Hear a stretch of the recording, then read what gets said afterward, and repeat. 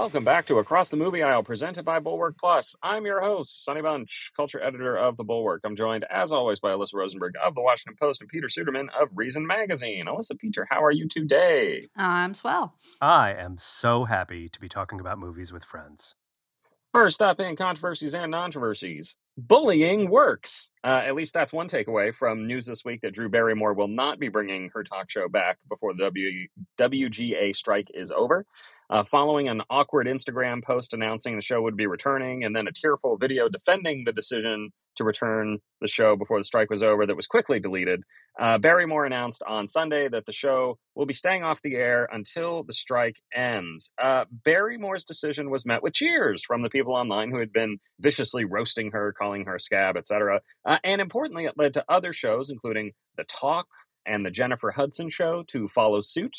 Everyone is afraid of getting dragged online, even Bill Maher, who backtracked on his plans to bring his show back, but without the portions written by WGA writers, like his monologue, the terrible, terrible comedy bits, et cetera, et cetera.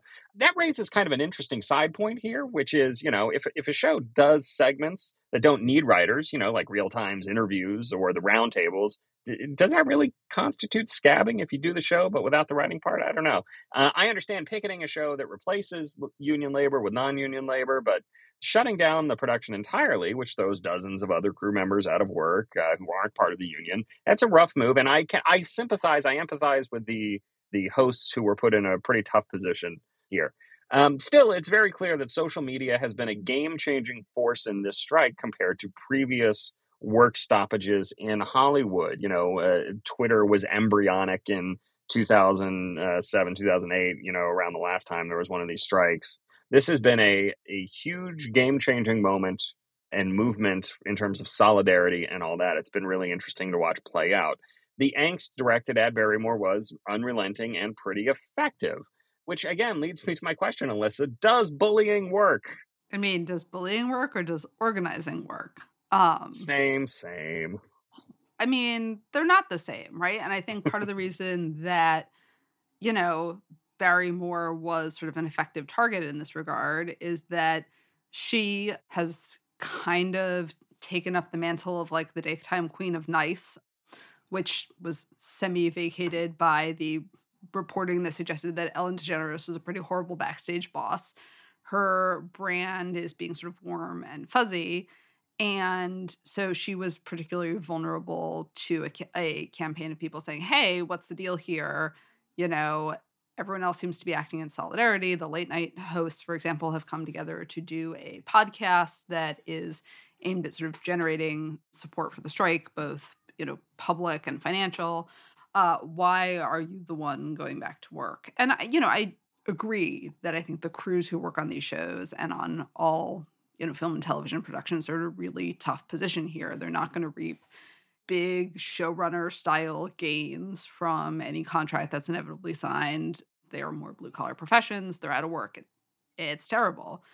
But, the Teamsters have shown a lot of solidarity. The blue collar professions in general have shown a lot of solidarity with the striking writers and actors. And I think I've seen a lot of writers sort of credit their support and solidarity as a factor in sort of keeping things together and motivating esprit de corps and sort of, holding the broader industry solidarity together. So invoking them, I think is a little bit of a tricky proposition from sort of an overall labor perspective. But Bill Maher, if he was picketed, if he was the subject of a lot of pressure, if he had been sort of the first target, he's a less soft target than Barrymore is. And so, she was sort of out there first saying the show was gonna come back, but she also, her public image is more dependent on seeming nice than Mars was. And so she was, sort of an easier target for that kind of organizing to say like, no, stay shut down, help people see the impact of this and in sort of keeping parts of the industry that are on strike, kind of publicly together. The late night shows are interesting here because if you remember back in the last writer's strike, those shows shut down for a little while, and then the production companies there struck a side deal with the WGA to bring, I think it was Letterman and Conan and maybe Kimmel show back, and that has not been the case this time. I mean, all of the late night shows are still shut down and remain shut down and probably will be through the end here. And I feel like that is a real difference. And I'm curious, Alyssa, if you think that this is, again, a function of, I really think that people are afraid of getting just blown up on Twitter in a way that did not exist 15 years ago.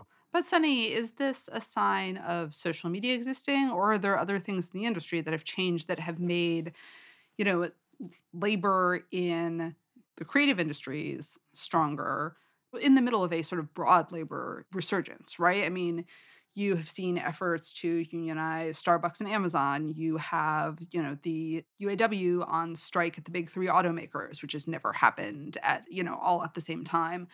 And so, yeah, social media exists. People don't want to get blown up on it. But also in the entertainment industry, the business model has changed radically. The threats feel really existential to people. And so it's possible that just labor in general is stronger at this particular moment. I am a member of the Washington Post Guild. We're a year into negotiating a new contract with management over there. And part of the reason I think this has been a tougher negotiation is because union density in the bargaining unit is up a lot.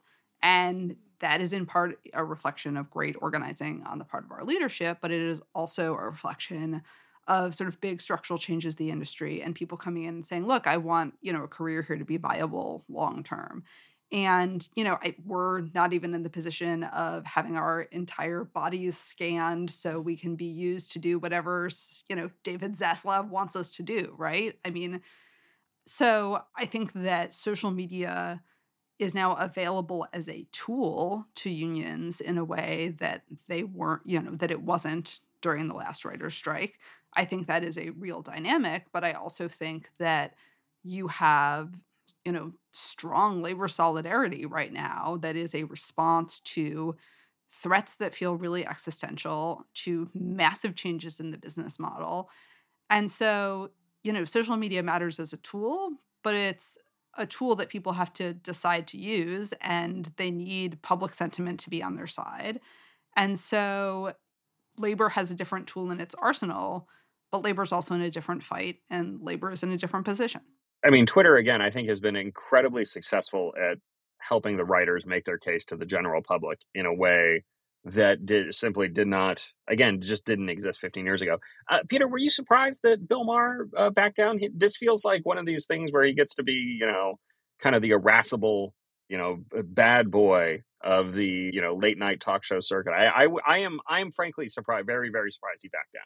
So, for what it's worth, he didn't back down, according to him, because of any sort of external pressure. Instead, he tweeted that his decision to return to work was made at first when he felt like there was no action, nothing happening between the writers and the producers, and the negotiations were not even happening at all, much less going nowhere. And he said, when he said, actually, I'm going to hold off coming back. He said, now that both sides have agreed to go back to the negotiating table, I'm going to delay the return of real time and hope they can finally get this worked out.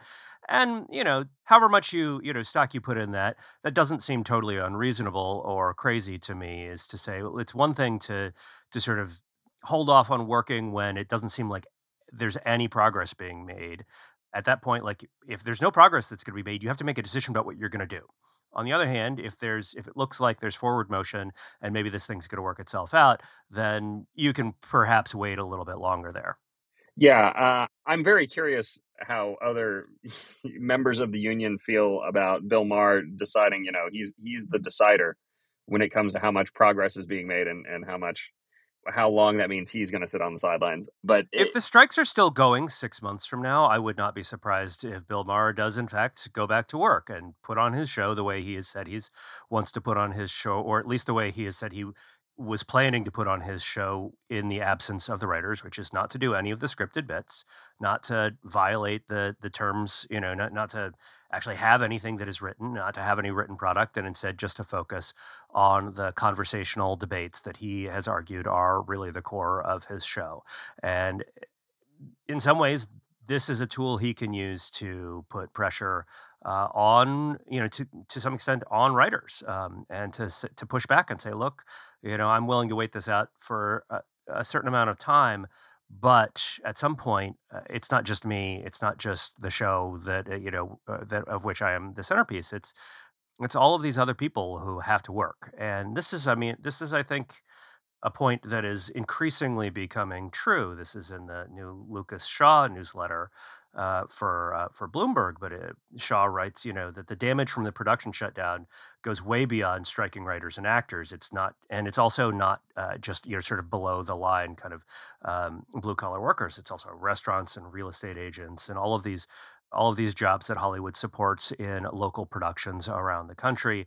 And there's a quote here from Casey Wasserman, who runs a big sports talent agency, where he just says there's an entire city of people, LA, being affected by this, who don't have another means of income and don't have a union fighting for them right now. And Shaw writes that for many, it's like COVID without the sense of camaraderie. And so it's as I have said, I'm more sympathetic to the writers here than I am in the case of many union labor disputes.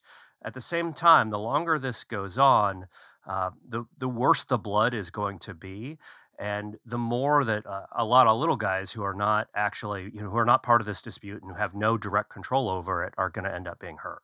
Yeah, that's for sure. I mean, I think, look, and I don't think any of the writers want this to go on any longer than it absolutely needs to. So, maybe, this helps get things over faster, the knowledge that none of this stuff is coming back. But I mean, look, there's still stuff that's going to be, The Masked Singer, I think is supposed to be coming back, despite that being a WGA show. Oh, that's going to be, I'm really excited for that. We should do an episode on The Masked Singer. Well, I mean, look, it's what, who's excited for that is the people, Peter. The people love The Masked Singer. So and that would be you then, because you're a man of the people. Nothing is I not. am a man of the people. I mean, as you know, I like to mix with the hoi polloi and get their sense of things, and they're all clamoring for more Masked Singer action. And I will just say, to Peter's point, like, no one strikes for kicks. I mean, certainly there are wealthy writers who can afford to be out on the picket line in a way that people for whom, guaranteed room size is an existential issue about their ability to stay in the industry and pay their bills. But look, the reason that the UAW, for example, is doing these sort of rolling pickets at different, they're striking different production facilities kind of in sequence, is so nobody has to go without a paycheck for too long, right? I mean, the writers and the actors are not hurting the little guys for the hell of it, but strikes are really hard. There's a reason that they're not that frequent, at least at this scale and this intensity. And so, yeah, I hope for everybody that this can be over soon on terms that work in some fundamental way. All right. So what do we think? Is it a controversy or a non-controversy that folks forced Drew Barrymore and the other bigwig talk show people to honor the WGA strike? Alyssa? It's a non-controversy. Drew should just be lucky that she didn't end up with Scabby the Rat outside of her house in her studio. Peter? I think the whole episode is a little bit of a controversy. Yeah, I think it's pretty clearly a controversy. I mean, there was lots of angst, lots of anger, but it's all taking. Everyone loves Drew Barrymore again. Nobody wants to make mean fire starter jokes about her anymore. That's nice. All right, make sure to swing by Bulwark Plus on Friday for our bonus episode on the New Yorker report on Hasan Minhaj, who appears to have invented a number of the stories he uses in his stand-up show, which, not really a problem for a comedian necessarily, but maybe a problem for a guy who has positioned himself as, a brave truth teller and the conscience of a nation and all that sort of thing. So we'll talk about that and what responsibilities comedians have to the truth in these sorts of situations. Now on to the main event, A Haunting in Venice.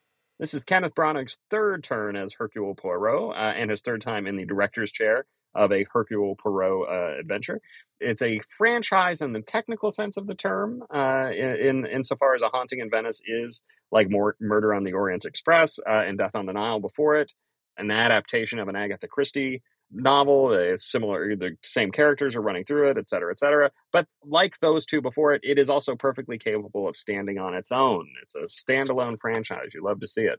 That said, I do think that these films work together and form a nice little triptych, kind of improving upon the glibness of much of Christie's source novels, or at least some of them. I'll be honest, I haven't read them all, but the ones I have read, I've always been mildly annoyed by.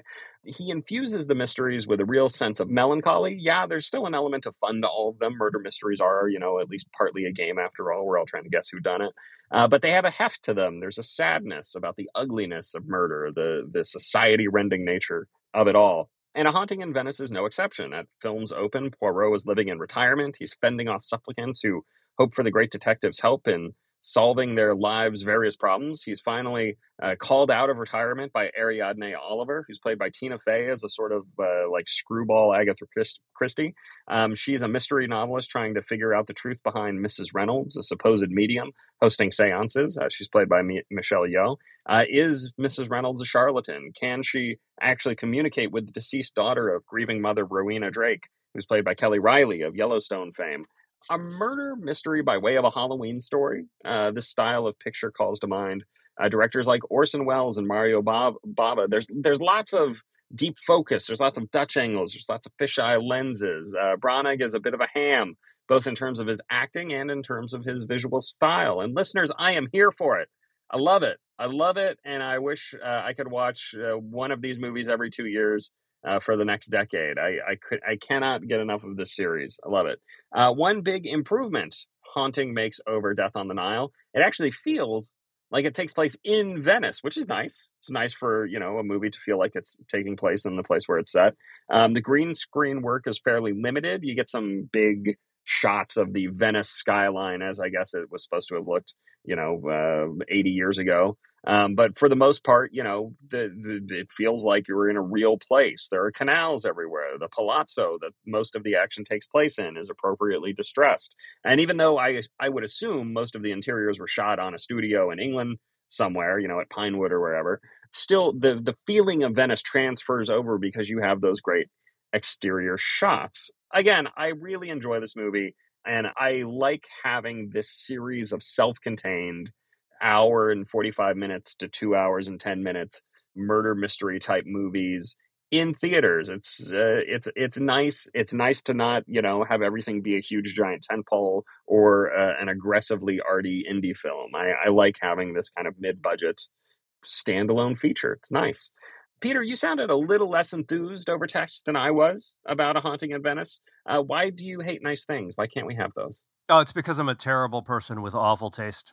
All right, that's we're getting somewhere. We're making a move here. I wanted to like this movie. I really wanted to like it. I thought the first one was maybe not great, but really pretty good, very enjoyable, more or less worked like it should. It's a Murder on the Orient Express. It's a great story with a great twist ending.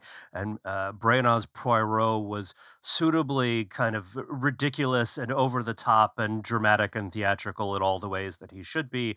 And it often looked great, even though there was some CG in that movie. It just sort of had this nice stylish pop. And then the series, to the extent that it is a series, really took a wrong turn for me with Death on the Nile, which not only looked like absolute garbage, it's just one of the worst larger budget. And yes, it's not a $200 million movie, but it was, I think, a $70 or a $90 million film.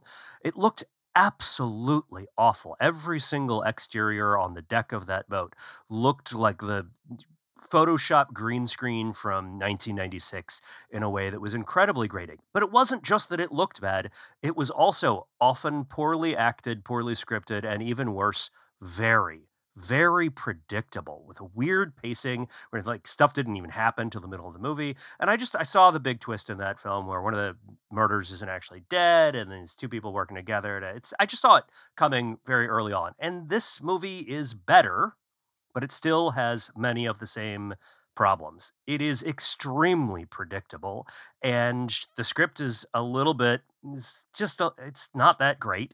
It's also plagued by some pretty flat and pretty bad acting, unfortunately. So Branagh is more or less amusing here, but is a little too hammy for my taste. And the woman who plays Rowena Drake, Kelly Riley, is not very good. Kyle Allen as the ex-fiance who is kind of suspect because he has gotten re-engaged to somebody else who is rich is also just not very good. Some of the other actors are good enough, but I wouldn't say that there's anybody who really stands out beyond Branagh. I thought Tina Fey was kind of disappointing. There are a bunch of good lines that she reads just fine, just okay. Like she doesn't actually juice them fully, there's just there's a bunch left on the table in some of her very good lines, one of which is something like, I'm the smartest person I know, and I couldn't figure it out. So I went to the second smartest person, you. And she just sort of drops this line off like, I don't know. There's no intonation to it. There's nothing that actually accents or sort of focuses you on the funniness and and what's interesting about that set of words. She seems to just sort of be doing this pitter patter thing where the character always talks in exactly basically the same voice the whole time. And it's a little bit of an act and it's a character that's quite distinct, but it's not actually doing the acting part of acting where you work through the lines and what they mean and create distinctive meanings for each one of the lines. And the movie was just plagued by mediocre acting. And then, of course, uh, I didn't catch every single twist. I'm not going to spoil it totally here. I will say I didn't figure out exactly what was going on with the honey, though it was very obvious that the honey would be important somehow or another. But the primary villains, it was pretty obvious who they were about 40 minutes into this hour and 40-minute long movie, to the point where I leaned over to my wife and I was like, this is who did it and how and why. And it's just sort of an exercise in expository hamminess that I wish I liked, because this is the sort of thing that I want to see more of it when it's good, and this is not a very good version. And I with apologies to Branagh, you can do better, and Agatha Christie deserves better. My one critique on this is I don't know that I am the biggest Agatha Christie skeptic I know. I for some reason her books have always rubbed me the wrong way. So I disagree that she deserves better. I think Kenneth Branagh is elevating the material here, frankly. All right, Alyssa, what did you make of the movie? I think I probably liked it more than Peter. It's interesting, though, to hear you talk about this movie, Peter, because I am just almost never someone who's trying to figure out a story like this. And in fact, I'm sort of content to turn off that analytical part of my brain and just watch how the story gets me there. And part of it is like, I think I'm not sort of analytically clever in that vein. I would make a really terrible detective. And so I don't come into something like this looking to solve it. And in fact, that part of my brain was not sort of activated by this movie at all. For me, it was almost entirely sort of a mood piece. This is maybe an odd question. Have either of you been to Venice? No. Okay. I've not. Okay. My husband and I went there, maybe it was before we got married.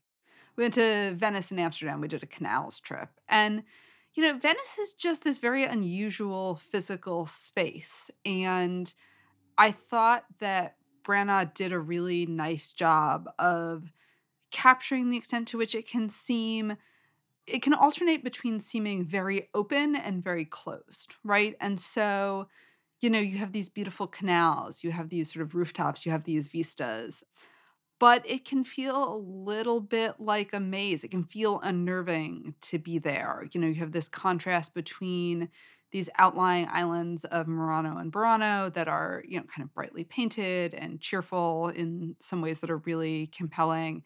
And then Venice, which, can just feel very different in the daytime and the nighttime. And I felt like the movie did a nice job of matching the sort of potential unease of the physical space to the unease in the characters' minds. And I don't know if either of you read Matt Zoller-Seitz's review of this movie. He loved it and analyzes the aesthetics in ways that I find very interesting. A bunch of it, the interior of the house was shot at least partially in Venice, and then some of it on sound stages or some CGI.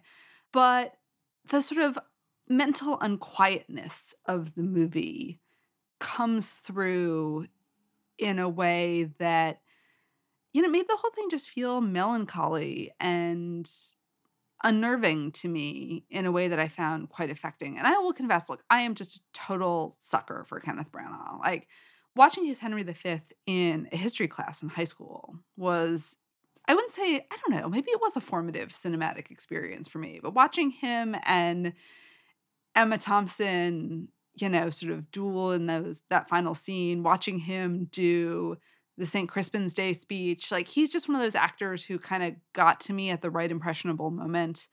And I've always really loved him and am willing to grant him a lot of latitude. And the way he plays Poirot's bitterness in this movie is compelling to me. And it's entirely possible that I'm grading him on just a sort of massive curve. I do agree with you, Peter, about Tina Fey. And it's interesting to me that,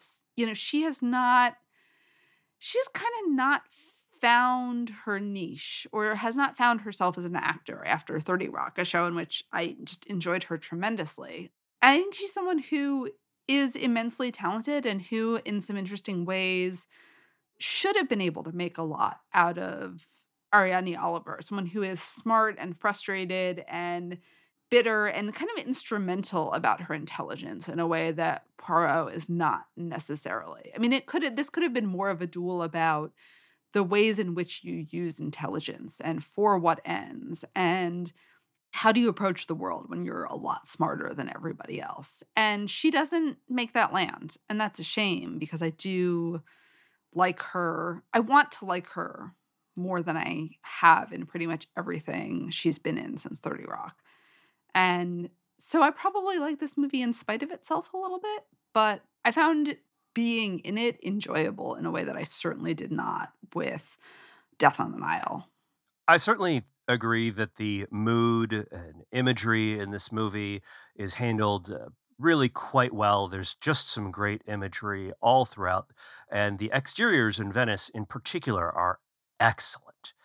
I wanted this movie to open up, though. I understand that the nature of the thing is that it's a little bit of a sort of closed off island, even inside Venice, right? That they're all kind of trapped inside that house, and that's the point. That's how these mysteries work. I totally get that and respect that.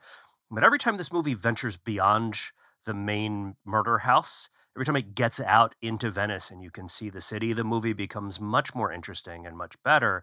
And I think as much as I understand that's both part of the concept and also what keeps the budgets down for films like this, because shooting in Venice is very complex and very expensive, especially these days. I wanted a little more exploration of the city, and it did, but it did. It often looked quite good, and that was a big contrast to the previous film, which I now suspect, just given the release date and some of the issues, was probably plagued by COVID related FX issues, because that movie should not have looked as bad as it did. It is possibly the worst looking of the moderate to large budget films we have seen over the past couple of years, maybe with the exception of Ant-Man and the Wasp: Quantumania. Yeah, again, I can't stress enough how much I think this movie improves upon its predecessor, specifically in the use of location and space. Again, it feels like it took place in Venice, and that's Yes. because part of it took place in Venice. Yeah, they actually did some real shooting there. There's something to be said for on-location shooting still. Yeah, I should say, to say something nice about this, it's not just that it looks markedly better than the previous film, and the previous film looked like garbage. It's that it looks good in its own right. And this was often an interesting movie to look at, even if I didn't particularly care for or about what was going on screen. And it has a visual point of view, right? I mean, it is sort of, it is campy and ridiculous and claustrophobic. Um, and it's meant to make you feel weird, and it succeeds at that. I mean, it's a pleasant little ghost story.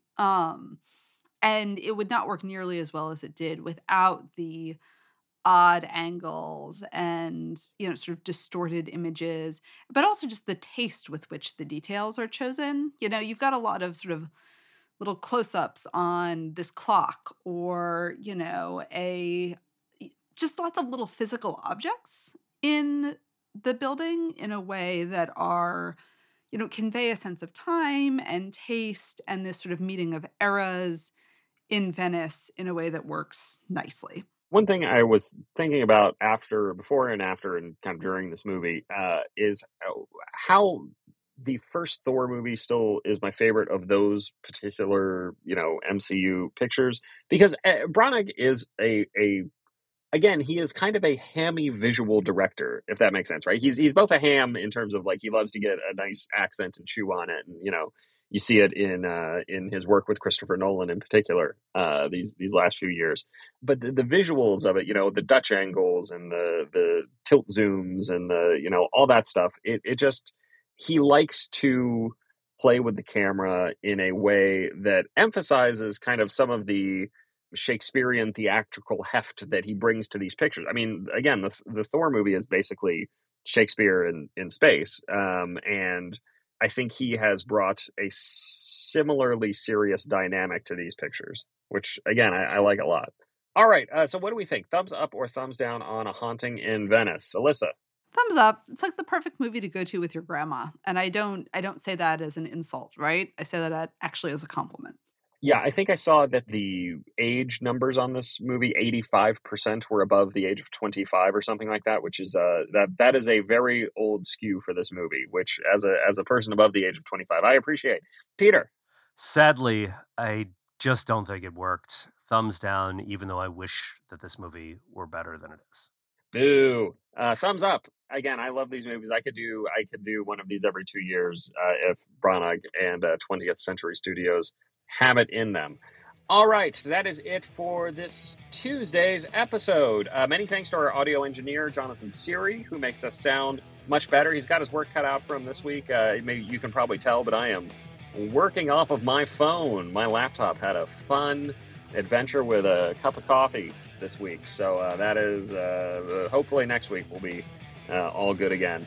If you enjoyed the episode, please share it with a friend. Recommendation from a friend is the best way to grow podcast audiences. If we don't grow, we will die. If you did not love this episode, please complain to me on Twitter @SunnyBunch, and I'll convince you that it is, in fact, the best show in your podcast feed.